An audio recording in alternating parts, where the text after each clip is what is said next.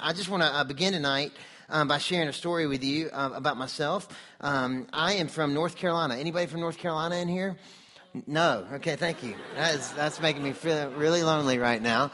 So anyway, but I grew up in a small town called Wilson, North Carolina. Population 38,000 people. They're known for selling tobacco or growing tobacco. That's not really a good thing to be known for, but that's what they're known for. And they're still selling it to this day. They're kind of like, forget cancer. This is the only product that we can sell, and it's just crazy.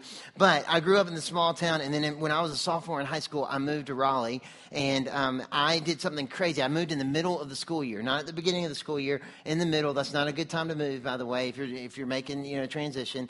And I decided the very first day that I was going to enroll at this new high school that I was going to go into the cafeteria and sit down in the middle of the cafeteria with my lunch. And just surely someone's going to come up to me and introduce themselves, sit with me, and I'm going to make some new friends. And so sure enough, I had this whole plan, got into the middle. I picked the middle, like the very, very middle of the cafeteria. Sat down, started opening up my lunch that my dad had packed. He put a couple extra ho-hos in there for me to share with friends and stuff, which is really, really cool, which ho-hos don't exist anymore because Hostess doesn't exist anymore. But they were amazing. And so I'm going through my lunch, and no one comes and sits with me. The whole entire lunch. I'm just sitting there by myself, eating my lunch in my ho-hos and 3 empty chairs with me in the middle of the cafeteria. So a couple days goes by, a couple weeks goes by, and I'm still living in the town, Wilson, and I'm commuting to Raleigh. It's about an hour and 15-minute commute in traffic. It's usually about 45 minutes, but I'm commuting to Raleigh, and the problem is I have to carry all my books home because I'm not using my locker yet because I just wanted to make sure in case I forgot something, I just had it with me because I couldn't drive back to school and get it that easily. So I'm commuting back and forth, and I'm walking to school. It's 7:30 in the morning. We started school at 7:45. Which I don't know when you started, but that was really, really early, I felt like. And I had to drive an hour and 15 minutes, mind you, okay? So I'm crossing the street because I don't have a parking pass for the parking lot. I'm parking way away. I'm crossing the street, and I stub my toe on St. Mary's Road, okay? And I just stub it. But because I have my whole locker on my back, I get tackled by my books. And it takes me down in the middle of St. Mary's Road. And I am sprawled out on the street. And all I can remember is books come over the shoulder. I'm down on my hands and knees. I don't know what's going on. And I look up, and Eileen Gates, she was a junior at the time. She didn't know me, but I knew her. And she turned around and looked at me, and she gave me the look like, oh, it's the new kid. And I was so embarrassed. I was so full of shame. And I'm telling you, I was so mortified by the moment that I stayed away from the cafeteria. I didn't want to know people. I didn't want people to know me. I just kind of stayed away for a while. I was like, people got to forget that I was the guy who tripped and fell on the way to class, that I was the guy that sat in the cafeteria by myself. And it was totally awkward for me because I had friends. I wanted to tell these people, look, I do have friends. I know it doesn't look like I have friends, but I really do have friends. And the crazy thing was, I was 16, and I had just gotten my license at the beginning of the school year. So I had my license before everyone else in my sophomore class for the most part. And my dad was so generous to me. This is amazing. My dad is a generous man. He gave me a car on my 16th birthday, gave it to me. Didn't make me pay for it. And I was so proud of this car. It was a 1979 Pontiac Grand Le Mans. Okay, we're going to show you a picture of this car right here. Okay, this is not me with my wishful thinking friends. This is just the car, okay? And I know I'm dating myself right now. This is 1990 I'm talking about when this move took place. So I got this car in 1989. It's 10 years old. But I'm telling you, I love this car. It was so cool. My dad, Jenner's dad, he put a stereo in there, a Kenwood stereo with a tape deck. Do y'all know what a tape deck is? I had a tape deck, okay? It was amazing. It was awesome. So not only did I have a really cool car, but I had a tape deck in it, okay? And then on the back of it, I had this sticker because I was a redneck from Wilson. But here it is, Oakley thermonuclear protection, okay? And that was on the back of it because I could do that in Wilson. That was cool in Wilson. I could do that and be a redneck, and I could, listen to my stereo, and people thought that was totally fine. But I moved to Raleigh, and that didn't fit in Raleigh. I moved to a school that was like, there was high class, upper class, and there was lower class. There was no middle class at the school. I went public school. But there was a very tiny, little, thin middle class, and there was like tons of upper class and tons of low class. And like I did not feel cool. I did not feel like I had the right clothes. It was clear I didn't have any friends, and I felt so unworthy and so inferior in the moment. And I don't know about you, if you've ever had an experience like that, if you've felt that before in your life, or I don't know if you're here for the very first time tonight and you come here and you see people talking to one another and you don't feel like you fit in here. And that would be horrible if that's the way you felt. But maybe you feel that, or maybe you're here tonight and you feel like, man, if people really knew what I was dealing with, or if people knew my thoughts or the addictions in my life or what was going on, they would not be sitting beside me right now. They wouldn't even let me in this building if they knew what was going on. Maybe that's something that you feel.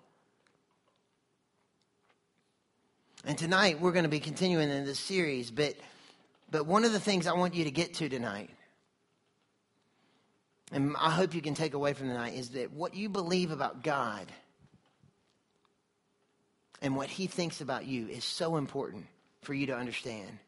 Because He has done something for each of us here that is absolutely amazing. And tonight, as we continue this series, we're going to be looking at the greatest, I think it's the greatest scandal in the New Testament, for sure. And it's the story of Paul, or Saul, we know him as. And so we're going to dive into this. And I just need to tell you, there's a lot of information coming. I know you're at the end of the semester, and I couldn't be more grateful that you're here tonight, and you're like the faithful core, And if God measured anything, that you might get credit for that, but He doesn't measure things like that. But I just want to tell you personally, I'm really, really glad you're here, okay?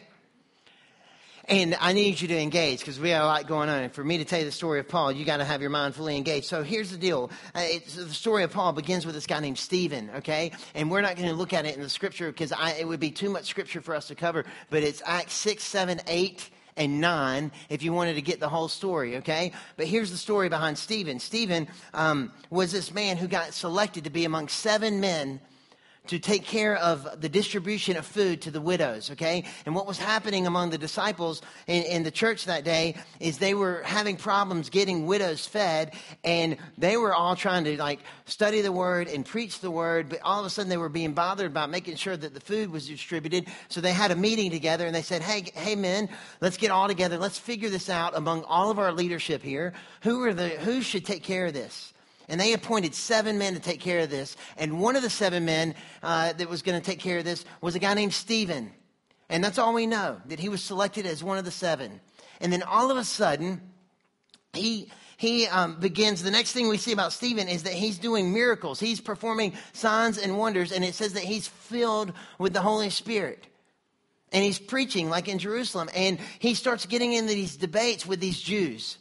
And these Jews are trying to take Stephen down. But Stephen is, not only is he full of the Holy Spirit, which is plenty sufficient, but he knows the Word of God, the Old Testament, like crazy. And he is putting these Jews to shame. They cannot win the debate.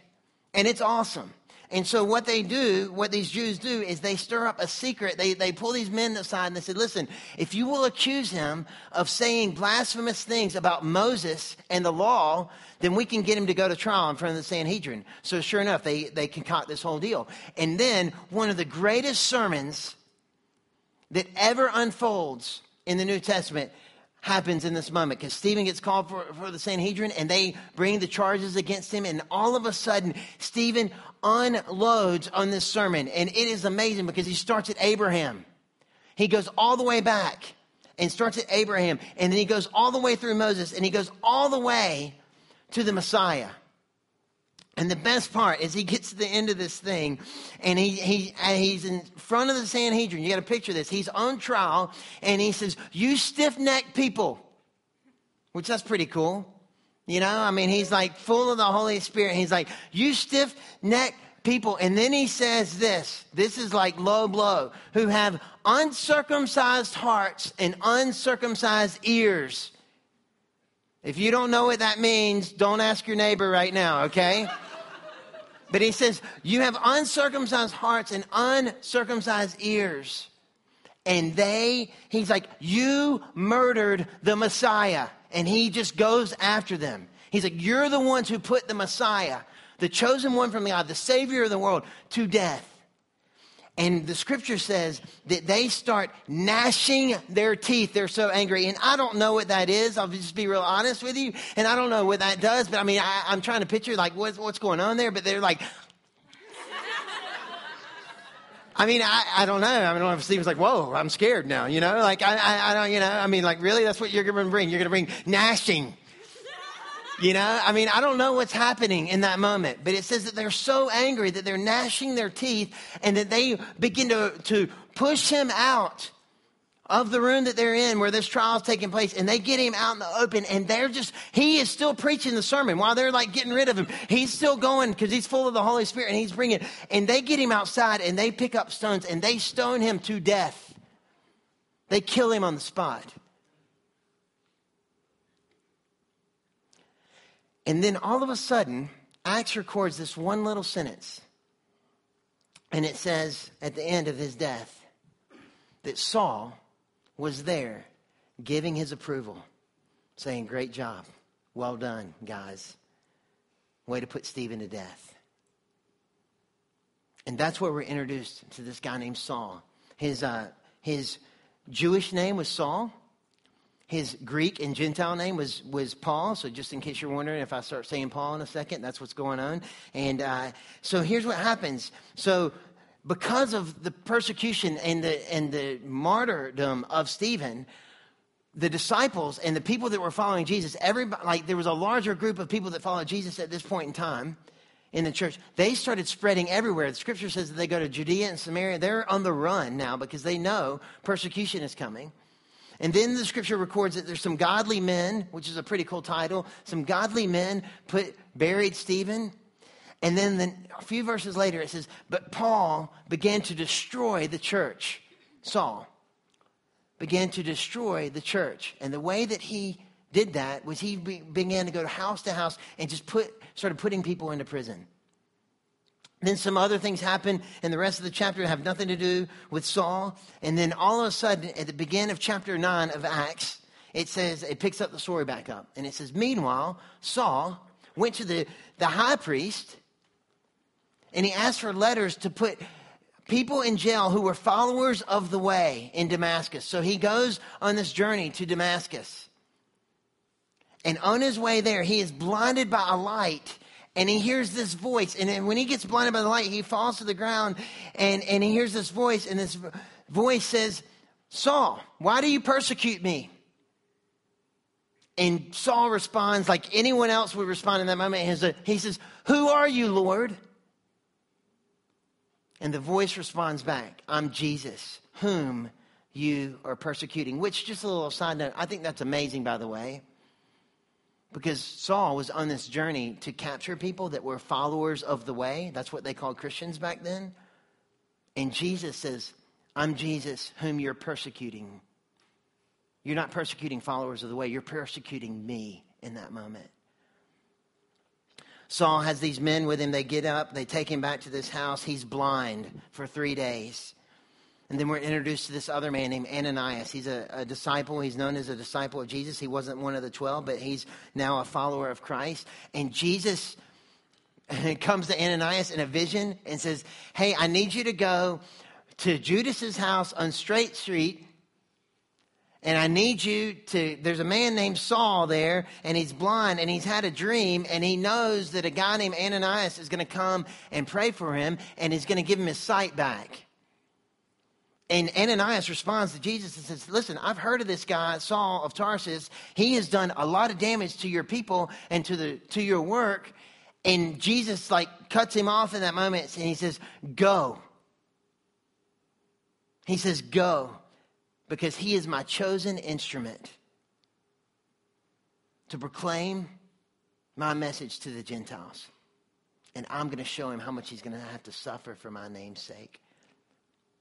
And so, of course, when Jesus tells you to go, you don't have any other options, And so Ananias goes, and he goes and meets Saul in that moment, and he prays for Saul. And all of a sudden, when he prays, some scales fall off Saul's eyes, and then Saul can see again. It says it gets up, he gets some food because he hadn't had food or drink for 3 days.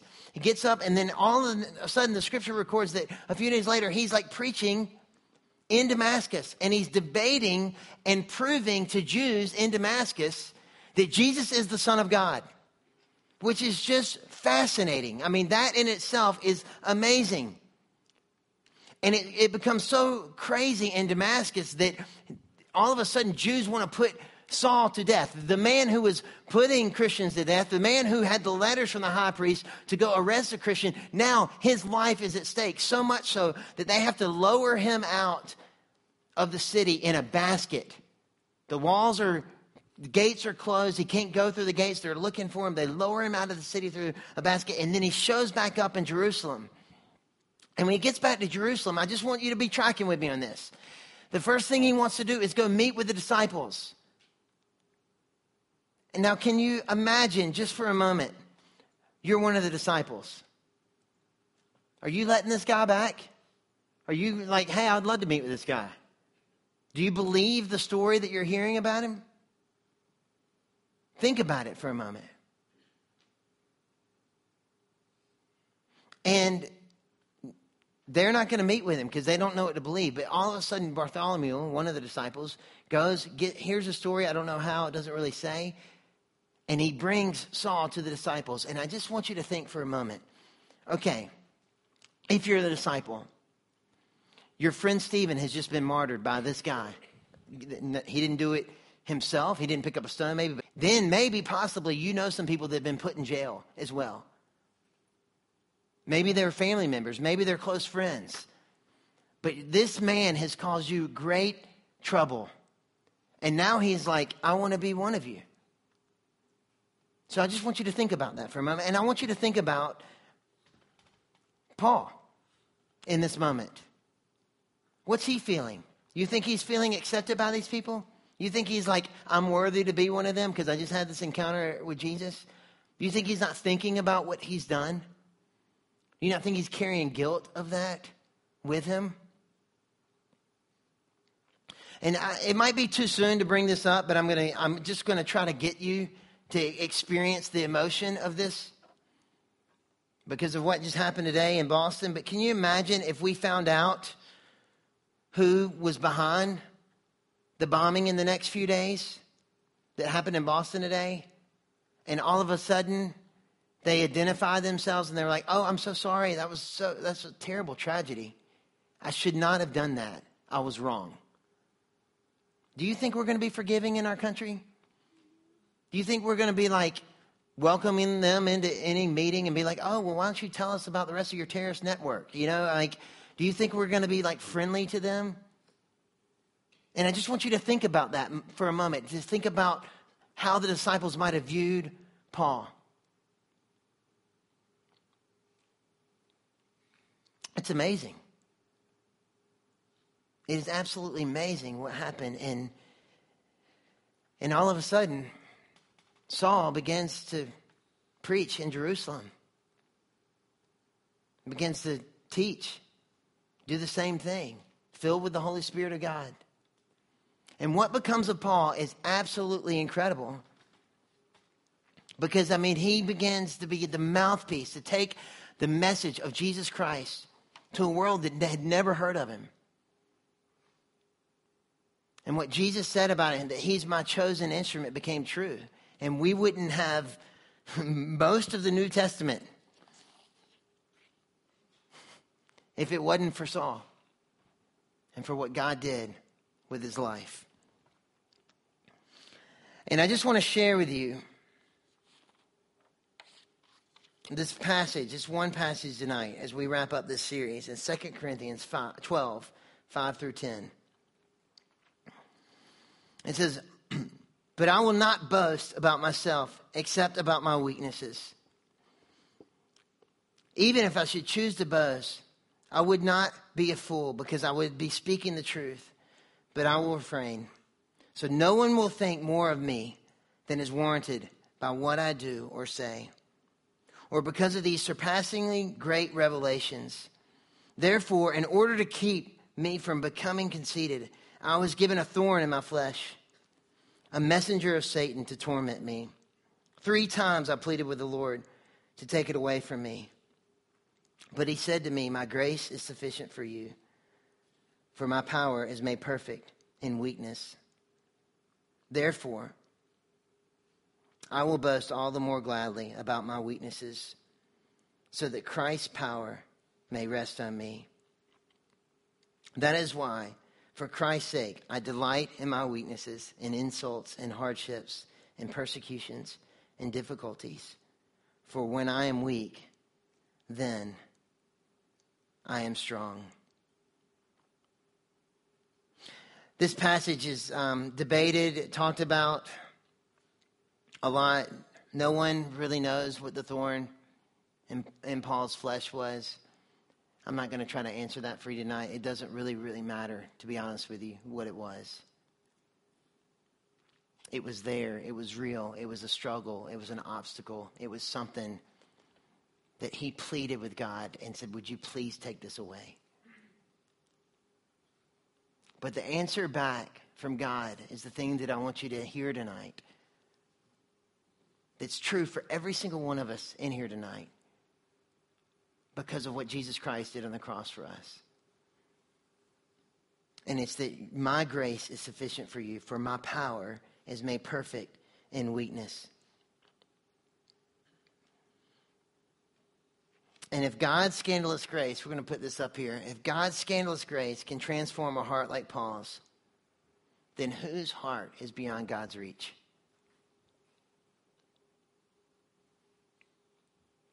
Seriously, that should give us amazing hope today.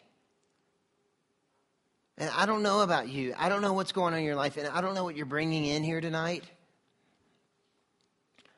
But there is nothing in your past. There is nothing in your present, and there will be nothing in your future that Jesus Christ cannot redeem. The power of Jesus Christ cannot transform. And that's the beautiful thing about this whole thing called Christianity. Because of Christianity, because of Jesus Christ, this whole thing is about us being transformed into the likeness of Jesus. But for us to get there, for us to get to that place, we have to receive and understand his grace, his scandalous grace that is there for us. And there's some things that are true of us tonight, of people who don't receive, if we don't trust in his grace.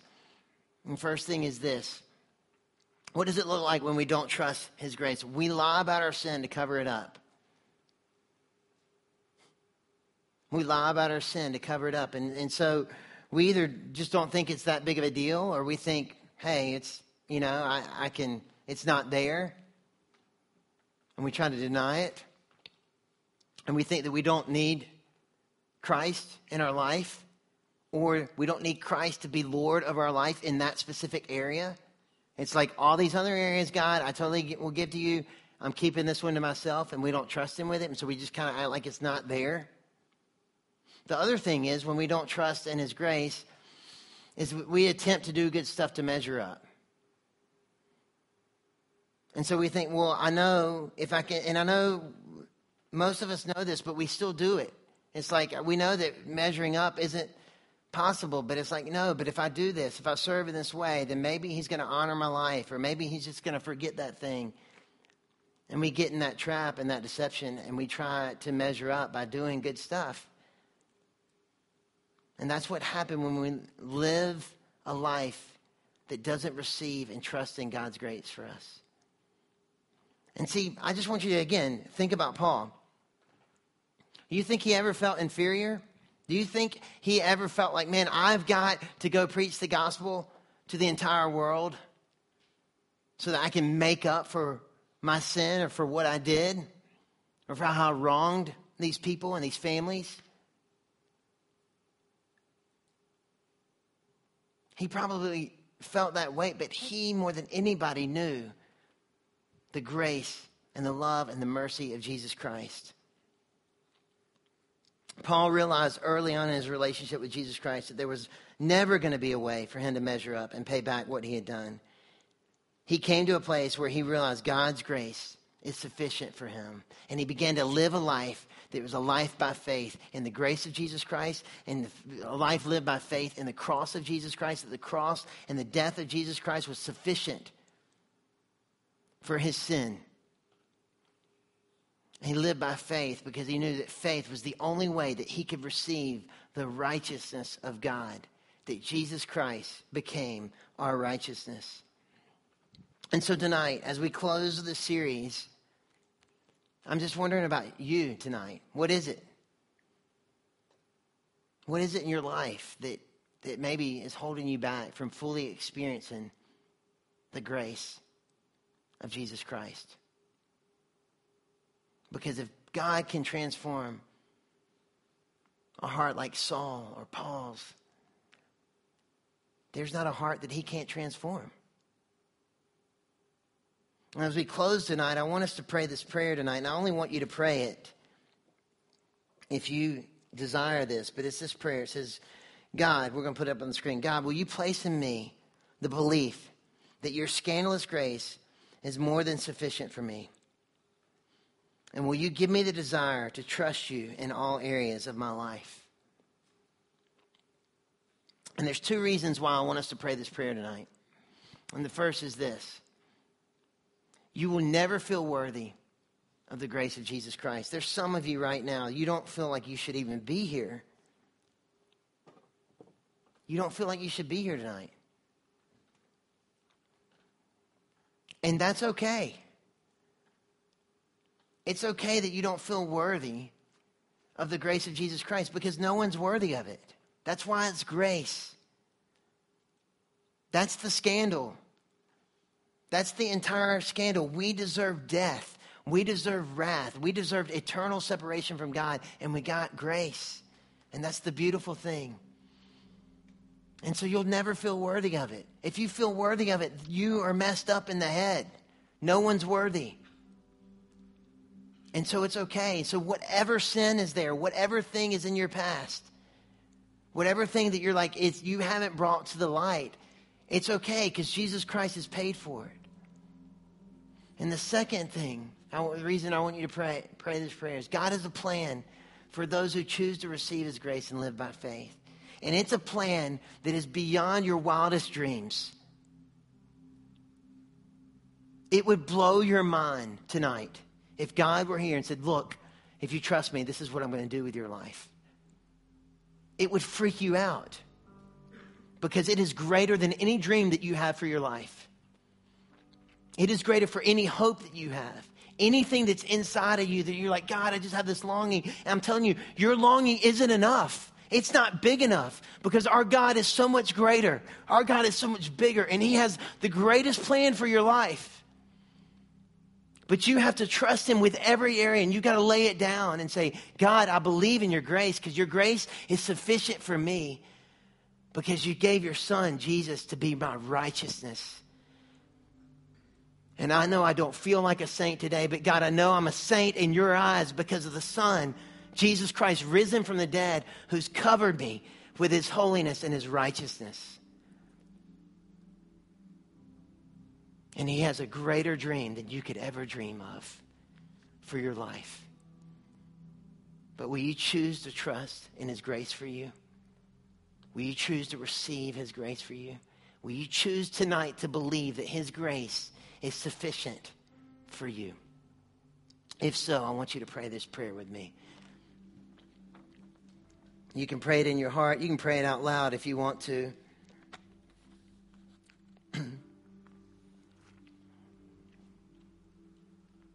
Here we go. God, will you place in me the belief that your scandalous grace is more than sufficient for me? And will you give me the desire to trust you in all areas of my life? Heavenly Father, I pray for every student in this room. And I ask, God, by your amazing, wonderful, abundant grace that you continue to lavish every single day, God. I pray that you would come and comfort, that you would come and meet, that you would come and bring peace to every student in this place. And that they would know that you are for them and that you have a plan that's so much greater, that would blow their minds today of what you want to do. And just as Saul had no clue what you were going to do with his life, and even in his suffering, he had joy, God, because he was doing what you called him to do. And there is no greater place to be than walking in your call and in your will, God. And I believe for everybody, God, that you have a calling because of the faith that they have in you and your Son. And so, God, I pray for students tonight that they would lay down their baggage, they would lay down their past, and they would trust in you and your all-sufficient grace for their lives.